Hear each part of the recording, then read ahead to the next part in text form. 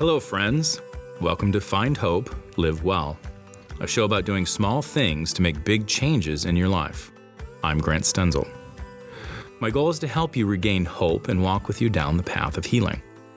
Through my experience as a licensed clinical professional counselor and former pastor, I enjoy helping individuals and families navigate through mental health issues.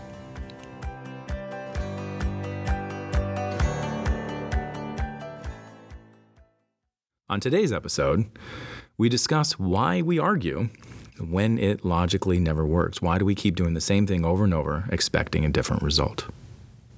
Arguing just doesn't work. We all believe that we're logical, and therefore a logical argument should work. When was the last time you provided a very logical reason of why you were right in the middle of an argument and your spouse just stopped and agreed with you? Time is up. Couldn't think of one, could you? Making logical arguments in the middle of an argument is therefore illogical. Doing the same action over and over and expecting a different result is what? That's right, insanity. I'm not saying that arguing is inherently wrong. I'm simply asserting that it's not effective. For the most part, our goal during an argument is to be heard and understood. How likely is it that we'll meet the goal if we create an environment where the person gets defensive? As humans, we don't like to be wrong. We will argue even if we know we're wrong. This is human nature. So what is effective? Making unarguable statements. For example, "You are always yelling at me." This is a very arguable statement. I guarantee if you say this, the person will bring up the one time they didn't. Your message is lost and the argument will now start. Think about it. What was the goal of this statement? It was explain that you don't like being yelled at. You are being yelled at and you would like the yelling to stop.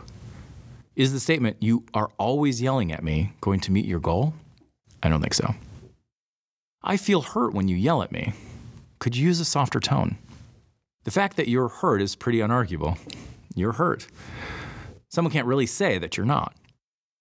Starting with "I" brings ownership to the statement and not blame. The statement doesn't infer malicious intent. It simply defines a behavior you would like to stop. Conversely, what do you do when your spouse comes at you with an argument? I'm assuming that you've tried defending yourself, explaining your motives and explaining what the person has done wrong to you. Do these methods ever work? I don't think so. When people argue, they often repeat, yell, or continually restate their point using different words.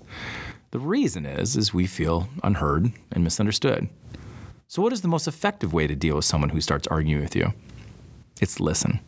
Truly listen to their message and determine what they're really trying to say. Then reflect their message back to them to see if you're correct.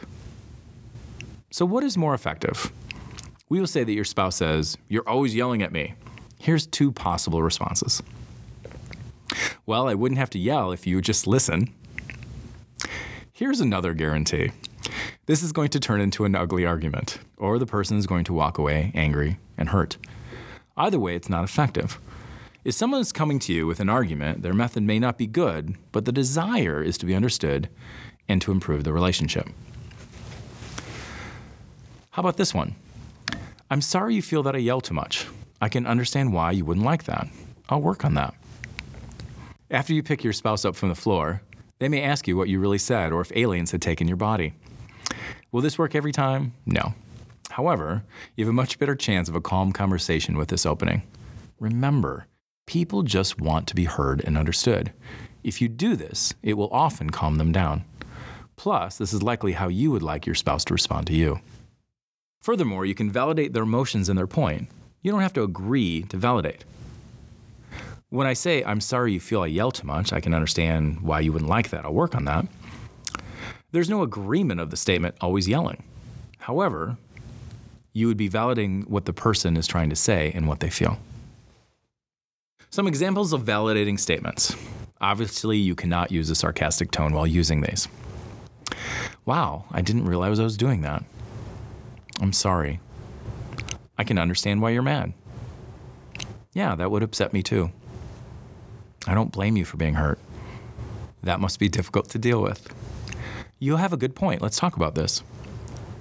These statements will not just validate your partner, but more often than not will diffuse the situation.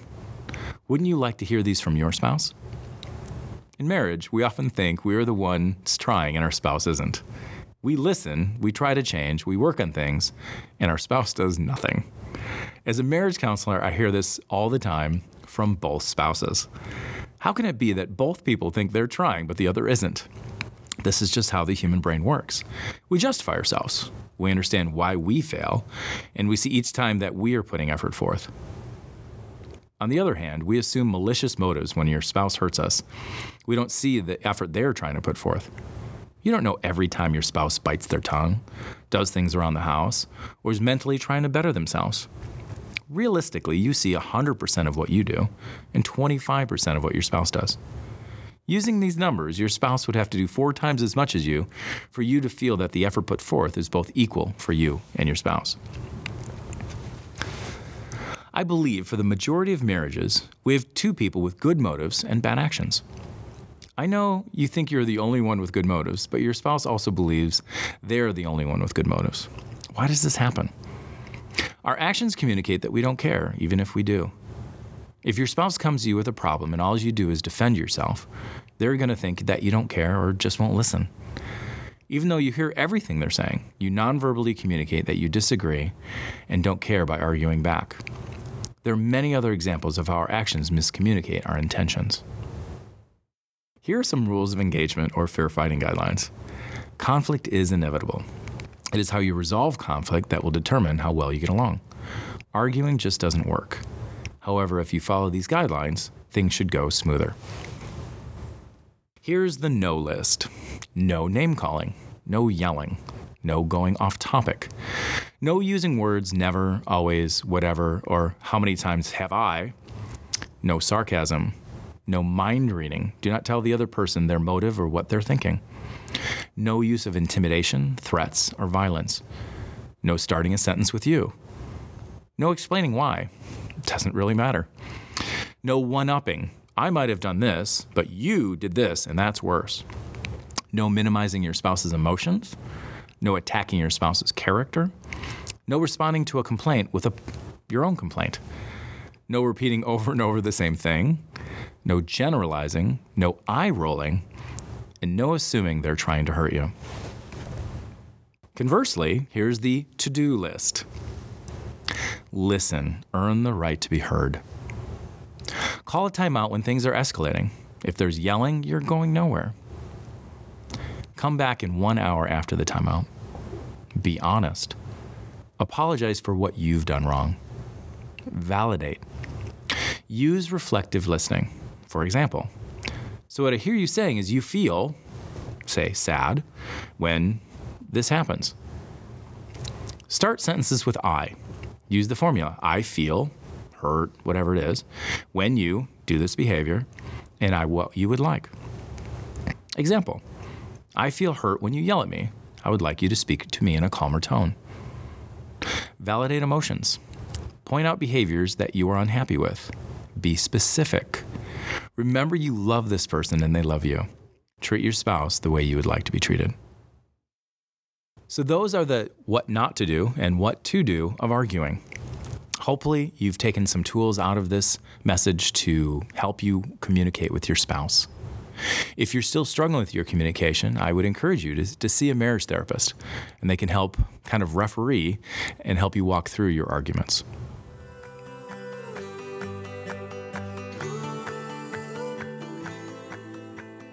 That's going to do it for today's episode. Visit stenzelclinical.com/news for helpful tips on parenting, relationships, managing anxiety, battling depression, and more.